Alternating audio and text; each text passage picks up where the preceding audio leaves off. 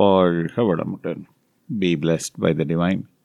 Thank you for joining this early morning 9 center meditation on the 15th of January 2020. Gravity of gravity. Conscientious consciousness. This is the heading of our section on the subject of consciousness. Seeing the adjective, the reader should not get confused about the double-headed title. Anything or any topic is given proper value only by an appropriate adjective. Accordingly, I have entitled the section Conscientious Consciousness. Gravity is the mighty force that is the primordial state of universe. Consciousness is the property of gravity, the nature. Consciousness is an innate potential of gravity. Gravity has 4 such intrinsic qualities: plenum, inexhaustible source; force, self-compression; consciousness, order of function in everything and everywhere; and time. The basic unit of time is one blink of an eye. Only by increased numbers of this unit, time is conceived. The 4 innate properties of gravity, nature, are indivisible and inseparable from gravity and from one another.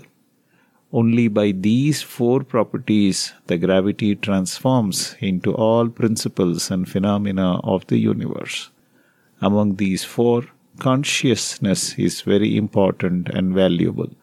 Whoever is in search and research on nature must realize that it is essential to understand the value and greatness of consciousness in all functions of the universe.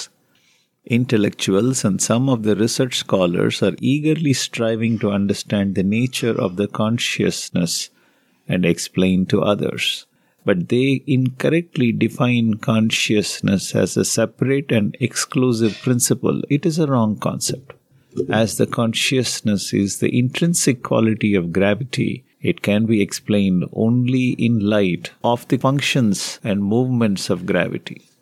Consciousness cannot be considered or investigated separately from gravity, as it is perfectly regulating and directing the force of gravity.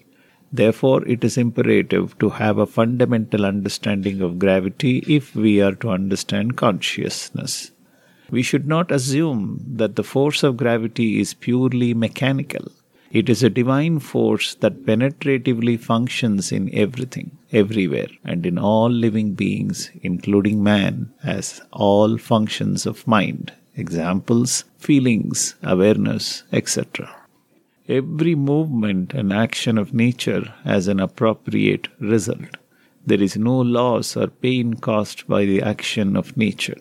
All sufferings and loss is only by the wrong actions of man due to undeveloped knowledge.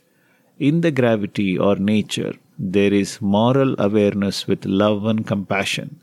Relief for every pain or loss are provided inherently within nature's action, so I call it conscientious consciousness. Only by this faculty of conscientious consciousness all functions in the universe are going on perfectly and precisely. By this quality of awareness in all movements and actions, consciousness protects, maintains, and integrates all results throughout the universe. As consciousness is an innate quality of gravity, let us assume the greatness and divinity of gravity as a first step. Be blessed by the divine.